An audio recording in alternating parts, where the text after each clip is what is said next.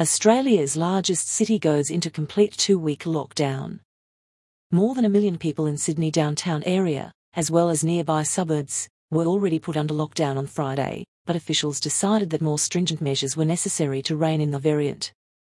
New Sydney COVID-19 restrictions are going into effect today. Sydney residents can only leave home for essential work, medical care, education, or shopping. Sydney city authorities announced that the city is being placed under total lockdown for 2 weeks. The lockdown announcement follows the earlier expansion of anti-COVID-19 measures in some areas in order to contain an outbreak of the deadly Delta variant of the virus. The restrictions, which are going into effect today, mean Sydney residents can only leave home for essential work, medical care, education, or shopping. Authorities have argued that the measures are needed in order to stop the spread of the infectious Delta variant. Sydney has already recorded 80 cases linked to the COVID-19 strain.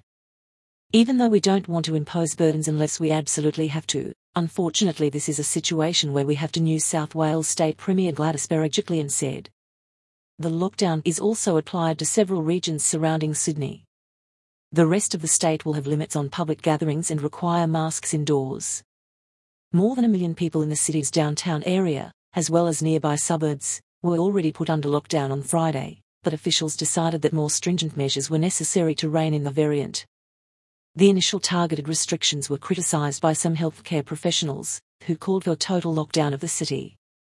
Earlier this week, Berejiklian warned that Sydney was entering its scariest phase of the pandemic due to the spread of the Delta variant.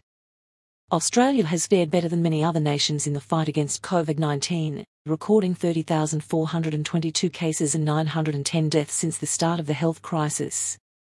The strict measures come as numerous countries around the world begin to reimpose COVID-19 measures amid concerns over the spread of the Delta variant, considered to be more contagious.